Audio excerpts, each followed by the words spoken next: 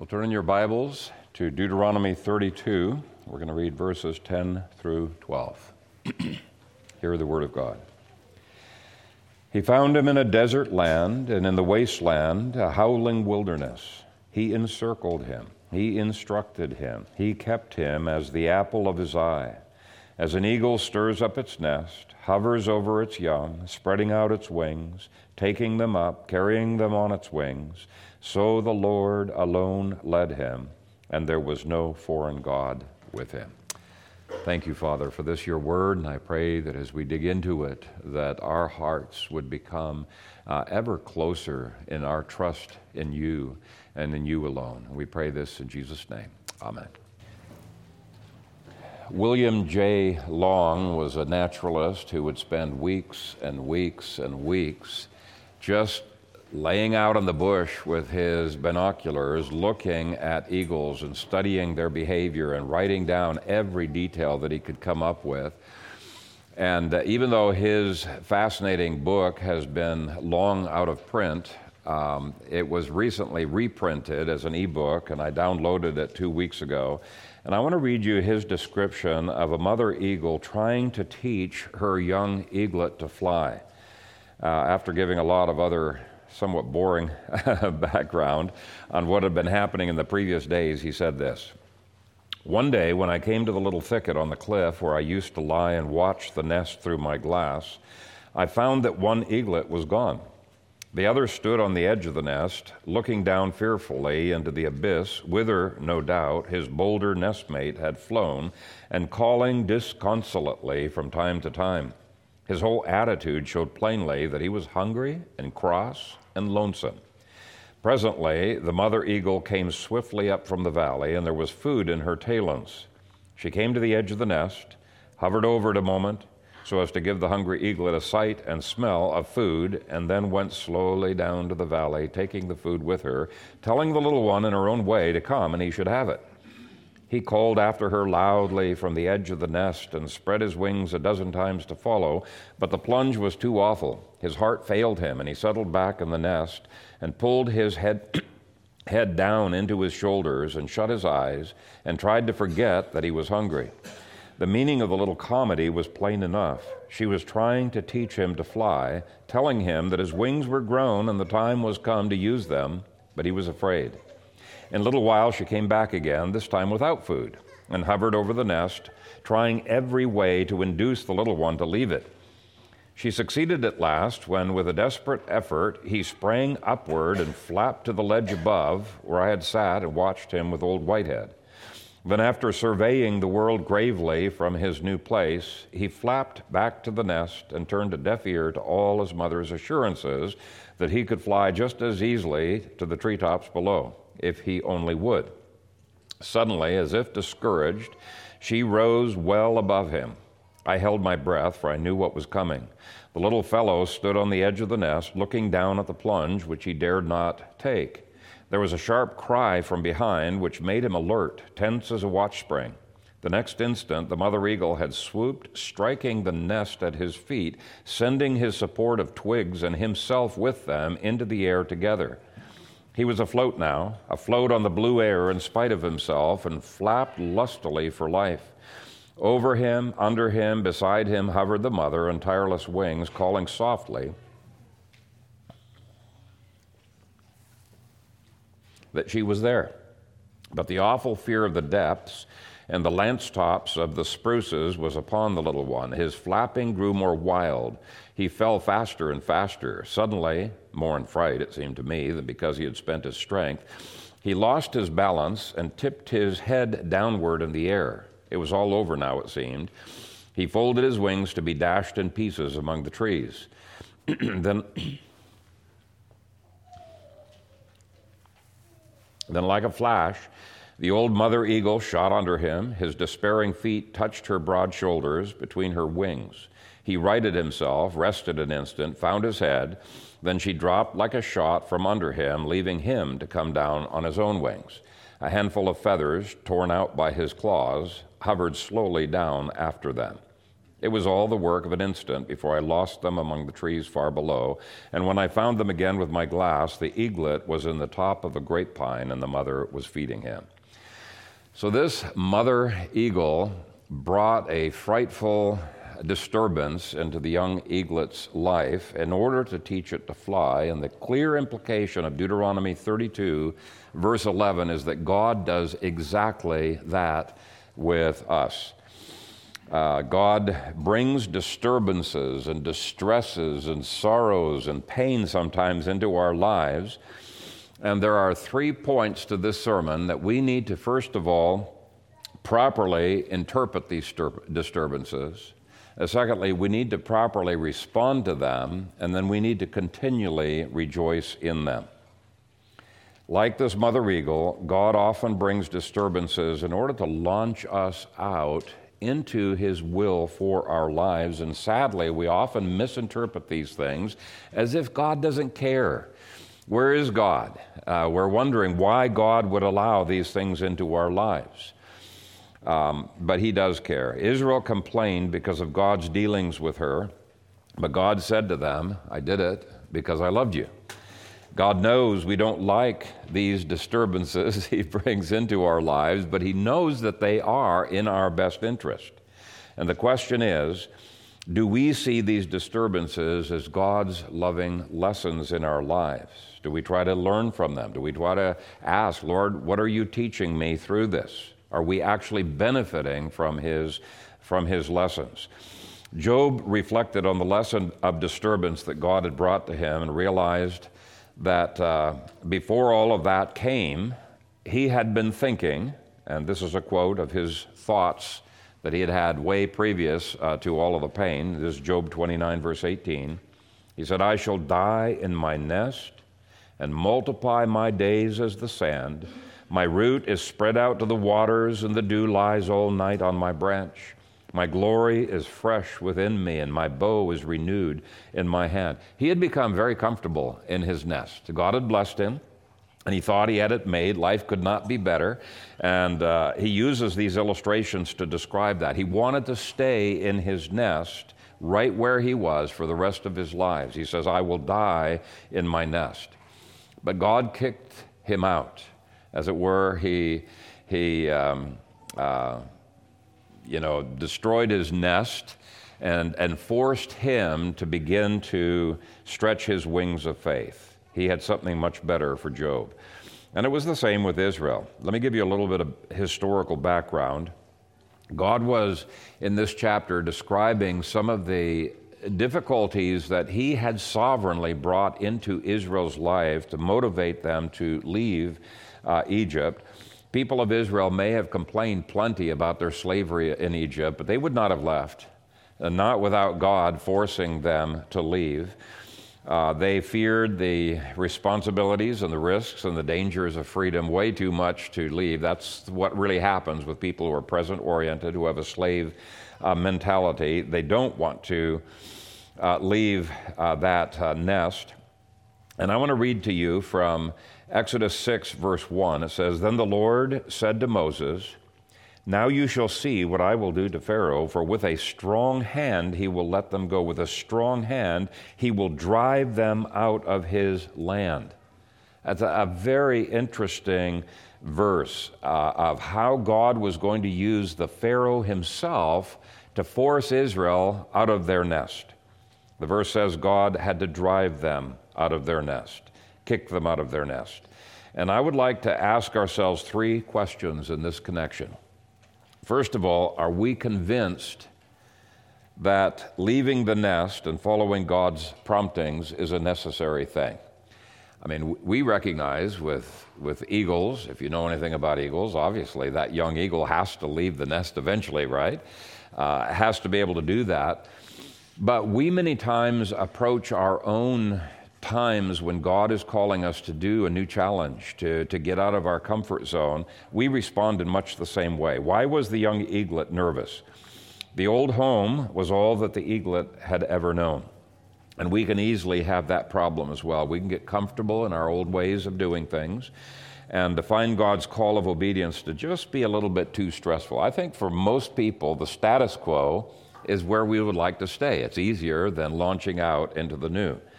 Or it may be that the eaglet was afraid of trying untried territory because it felt insecure. How often are we kept from God's best for us because though we make efforts at flapping our wings and fluttering around the edge of the nest, we never have the courage to take the plunge. And if you are one of those who does not like to change, you're insecure, I can relate to you. I have all my life tended to be insecure. If you're afraid of change, then you need to be convinced of the absolute necessity of following the coaxings of God that He gives to us through His Scriptures to make changes into our lives. God would not ask us to make those changes if it was not necessary. And it was hard for Israel to see the need of leaving their nest unless God had brought that slavery and that the cruelty of the Pharaoh to be harder and harder to bear. If they had been quick learners, they would not have had to go through so much, and it's the same with us. And so the first question that I'm asking in your outlines is, do we see the necessity for God's lessons of disturbance? Those disturbances He brings into our lives could be disease, could be financial stress, pain of other people's treatment of us. There are many, many things that He could do. And even though those things, if you look back on your life and you look at those painful events and you say, wow, I'd never want to go through that again, but I can see that it was important that I went through that. I'm glad that God took me through that. I look back through my life, I see a lot of those kinds of situations. The second question is, do we understand the methods God uses to stir up the nest? The naturalist showed a number of different ways that the mother eagle tried to get the young one to jump out. There was coaxing, there was coaxing with food, there was pushing, there was prodding, there was trying to, within the nest, stir it up, and then finally knocking the eaglet off of its perch. A. Maclaren, the famous Scottish preacher, said, "And to stir up the nest means to make a man uncomfortable where he is." Now, at the beginning of the year, I showed you what my life map looked like, and a number of you have seen copies of at least portions of that. But the mentor who took me through that, he said, I want you to highlight, back then it was with a highlighter, I've got it underlined now, but he says, I want you to highlight all of the painful events in your life. And there was a whole group of us that were going through this.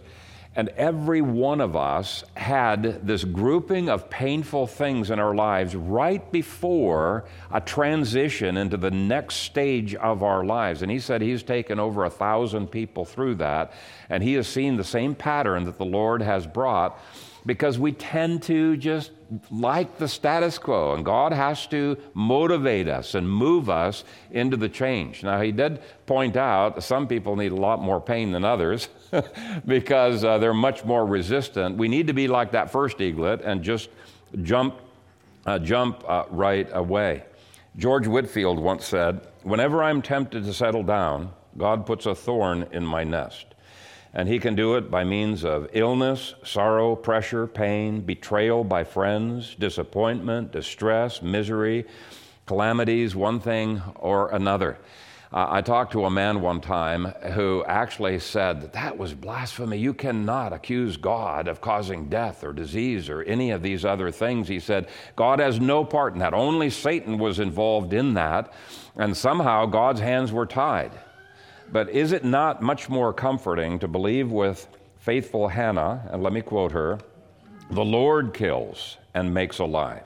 He brings down to the grave and brings up. The Lord makes poor and makes rich. He brings low and lifts up. He raises the poor from the dust and lifts the beggar from the ash heap." I think it brings no comfort whatsoever to think that God is not in control of the painful events in our lives. Because then we're going to begin to think if it's just a chance event, then it's meaningless. It's irrational. It has no purpose. There's nothing loving. It's just a hopeless event.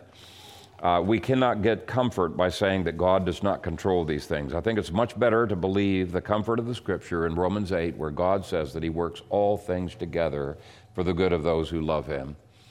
and that includes the difficult things. God can use any event in your life that makes you uncomfortable to stir you out of your nest to trust Him for great things. And if we do not have a reckless trust in the Lord and abandon ourselves to His clearly revealed will in the Scripture, if we do not jump out of the nest ourselves, God might have to keep heating up the disturbances He brings into our lives until we are ready to do so. It's much better to jump like the first eaglet, but some people are slow learners, and I think I'm one of those. I've liked the status quo. And if I look at my life mapping, I say, wow, why did God have to bring so many, especially early in my Christian life, so many of those painful events to move me to doing the right thing? And we'll get into some of the specifics a little bit later. But another question that is worth asking is, do I realize that God always has a purpose for everything that He brings into our life? You could think of that purpose as teaching us to fly. God does not want us to be a baby and immature all of our lives. He doesn't want us just walking around in the nest. He wants us to mature, to fly, to soar to ever greater heights of spiritual service. God is never arbitrary when He allows difficulties into our lives. Let me repeat that. God is never arbitrary when He allows difficulties into our lives. He brings those to mature us in Christ Jesus. And so we've looked at three questions under point number 1, interpreting God's disturbances in our lives. Second main point is properly responding to God's lessons of disturbance. Now, I've already hinted at responding, but in order to properly respond, we need to have three things in our life. First, we need to utterly abandon ourselves to God's will. And I think that Queen Esther is a good example of abandoning yourself. Even if it meant her death, she was willing to do so. If God wanted her to jump out of her nest and to go to King Xerxes, even if it meant her death, she was willing to do so. Now, her uncle had told her that God had providentially brought her here to glorify Him, to help His people, and he said, "Who knows whether you have come to the kingdom for such a time as this?" And she agreed, and her classic statement was, "If I perish, I perish." Okay, Lord, if it's my time to go, I'll go. I'm going to do what I know You're calling me to do, even if it means further pain. So it's an utter abandonment to God's will. We are all called to that. Second, we need to replace doubts with complete confidence in God. These verses throughout the chapter, and I'm not going to take the time to go through them, but they're just telling of the perfection of God's providence. There is nothing imperfect about His providences in our lives. And so this is not just a confidence in God's existence, but it's a confidence God knows what He's doing. He is faithful in everything. He loves us, and we don't doubt that. We need that confidence if we're to offer up our bodies as a living sacrifice to God. And when we do so, Romans 12, verse 2 says, we will discover what is that good and acceptable and perfect will of God. We need to believe that. Good, acceptable, perfect will of God for us individually. Having confidence that that is true will enable us to learn lessons from our disturbances rather than complaining about them. Walking by faith rather than by sight is much like the young eaglet learning to fly. And we have all the guidance we need in the Scriptures to do our duty, but until we launch out in faith, put God to the test, we're not going to experience the exhilaration of being lifted up on eagle's wings. We've got to have that confidence in faith. Paul calls it, I think it was Paul, the obedience of faith. The third response is absolute love for God. The rest of Deuteronomy 32 goes on to relate how despite God's good provisions for Israel, they were not grateful. The best thing that a parent could hope for when there is discipline is that the child would grow up to love and appreciate all that the parent has done for them. Now, if we learn our lesson of disturbance in the same way, we will thank God and express our love for Him for the disturbance itself. I don't want to be in that nest all my life. Thank you, for kicking me out of the nest. He does what is best. Which brings us to the last point. The third main point that I want to draw from this verse is, am I perpetually rejoicing in God's lessons of disturbance? Now, the chapter from which this verse is taken is actually a long song of praise by Moses. Moses had learned to rejoice in all of these things, but he gave the song to Israel so that Israel would learn to rejoice. So that's where I get the idea. We need to learn to rejoice in even the calamities that God brings into our lives. And how do we do this? 3 more subpoints. We do this by realizing that God has a personal plan, has a powerful presence, and has a skillful protection. Those 3 things are what are going to enable us to treat these disturbances in our lives more like a roller coaster ride rather than falling off a cliff. Okay, roller coaster ride, you know you're going to get through it, but your adrenaline's pumping. It's not like it's not stressful. At least I get stressed when I'm in a roller coaster, but I love it. I know I'm going to get to the end okay. And these 3 points, I think, enable us to see it that way. First, God has a personal plan. His personal plan for us can be seen in a similar verse dealing with the eagle in Exodus 19, verse 4, where God says this, "You have seen what I did to the Egyptians and how I bore you on eagle's wings and brought you to myself. Now, therefore, if you will obey my voice and keep my covenant, then you shall be a special treasure to me above all people, for all the earth is mine." So in God's covenant, his plans for the extension of his vast kingdom, we're not lost in a crowd. He says, I bore you on eagle's wings, brought you to myself. So God's plan is personal. We're not just dealing with a large computer that ignores our emotions and our interests and our needs and our aspirations. God's plan is person to person in a way that shows love and care. Now, the mother eagle would not be caring, you can't really, I guess, attribute love to an eagle, but would not be caring for that young if it just left that eaglet in the nest to fend for itself. How much more so God, who is greater and who loves us far more. Second, think of his powerful presence on our behalf. God not only cares for us, he has the power to make sure that his personal plans for each of us are fully and beautifully carried out. The mother eagle did not throw the eaglet out and make it fend for itself. The mother ministered perfectly to the eaglet's needs in such a way it guaranteed that the eaglet would learn to fly. Now, since God is the maker of all things and the governor of all things, he's got far greater power to ensure that this training will indeed be carried out. He will not ask you to do something in which he does not also give you the grace to triumph through it. His grace and power accompany his requests that we step out of the nest. Third, his skillful protection. God not only has the loving personal relationship with us and his plans for us and the power to enable us to live out those plans, but he also protects us from spiritual destruction. My teacher at Bible school, T.S. Rendell, once quoted Colonel F.J. Miles as saying this, "The mother eagle, diving beneath, catches the eaglet on her broad back and burying it beneath her pinions, carries it to the safety and shelter of the ledge. And so the game goes on until the eaglet learns to fly. Never, never once in the whole world's history has it been placed on record the little eaglet in learning to fly has been permitted to fall to its destruction by the parent bird. Never." Now, we can say with far greater confidence, God will never allow us to crash to the ground and to die spiritually.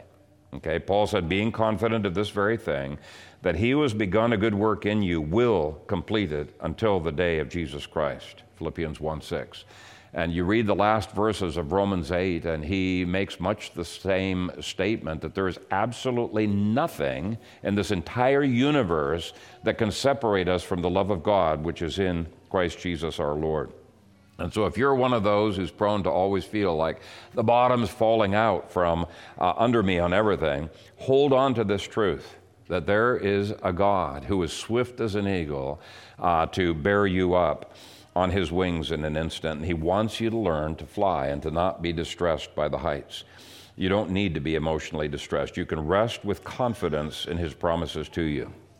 So don't concentrate on the ground that's rushing up at you at amazing speed. Focus on the promises of a God who cannot lie and seek to be obedient to his word, even if doing so seems like an impossibility. If you step out in faith, he will not let you down. And you know what he's calling you to do. I don't need to spell it out for you. His Spirit will teach you. Actually, the verse right before this, verse 10, says much the same. He said, he found him in a desert land and in a wasteland, a howling wilderness. He encircled him, he instructed him, he kept him as the apple of his eye. Now, we're very protective of anything getting into our eyes, and for God to compare you to the apple of his eye, the pupil of his eye, is an astounding statement. It's just amazing. The whole verse speaks of his skillful protection of us. Now, I should probably close with one caution. Don't step out of the nest when God has not called you to step out of the nest. You know, some open doors that people go through, it's an open door, must be the Lord's leading, might lead to, an elevator shaft. So we got to use wisdom. We're not talking about presumption here. We're talking about following the clear voice of God as revealed in the infallible Bible.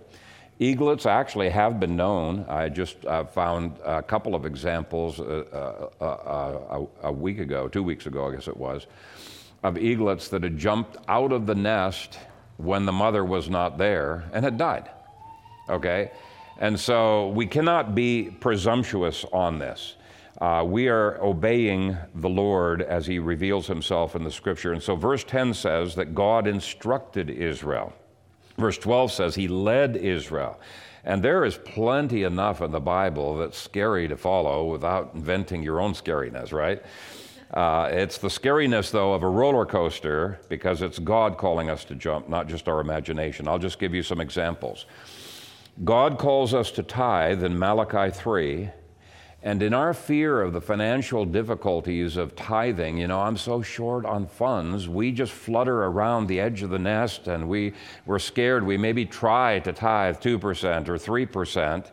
And God says, no, bring all the tithes into the storehouse and prove me now in this, says the Lord of hosts, if I will not open for you the windows of heaven and pour out for you such blessing that there will not be room enough to receive it. And we see others flying financially. And they're soaring, they're enjoying life, and we want to do so, but the fear of financial heights seems too much for us. Let me tell you, brothers and sisters, if you continue to disobey God's coaxing to tithe, the mother eagle, God, is going to knock your financial security completely out from under you so that he can teach you to trust him financially. It's easier to do so right away. So don't be a slow learner that forces God to knock the financial nest out from under your feet. So we're talking about jumping out of the nest, not on some mystical calling. We're talking about the roller coaster of following the Scripture's clear commands. Those are scary enough, okay? Another example, God calls each of us to be witnesses to his grace, to confess with our mouth that Jesus Christ is Lord, and we're fearful of talking to people. When the opportunity comes up, we might start to flutter and then just back away and say, I can't talk to people. I'm a shy person. And we excuse our disobedience to the clear word of God that those who are saved will testify with their mouth that Jesus Christ is Lord. And we say nothing. Okay? Take God at his word, and you're going to discover that more times you jump out of the nest, the greater will be the ease with which you can fly. God will come through for you. He will help you to witness. Another example. Let's say that you've stolen something from a company, and you have asked God for forgiveness for that, but you're just afraid if I take the next step and I give restitution, I admit to the company that I stole from them, my whole life's going to be destroyed. I'll be fired. I won't be able to provide for my family. Nobody else is going to hire me. No, all what you need to do is follow what the Scripture says. You pay restitution, and since you're doing the confession on your own, it's not double, it's 125%. So you pay what you owe plus 25% more. And you go and you ask forgiveness of the person, and you just trust God will come through on my behalf. I mean, these are the kinds of scary things that we're talking about, are jumping out of the nest. And many times we got to jump out of the nest during our lives. You could multiply hundreds of examples of God's commands, which are very hard for us to carry through. We want to do it. We flutter around the nest, making half-hearted attempts at obeying God.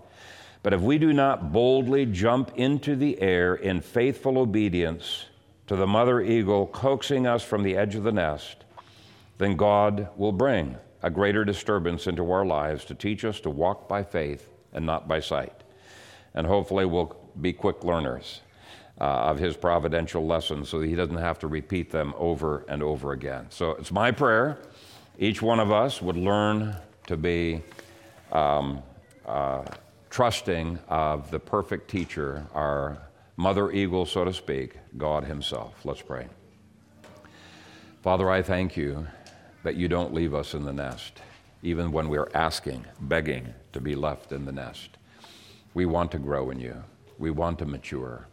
And I pray that each one here would respond quickly to the promptings that you give, and that we would realize and have an absolute faith and confidence you do all things well.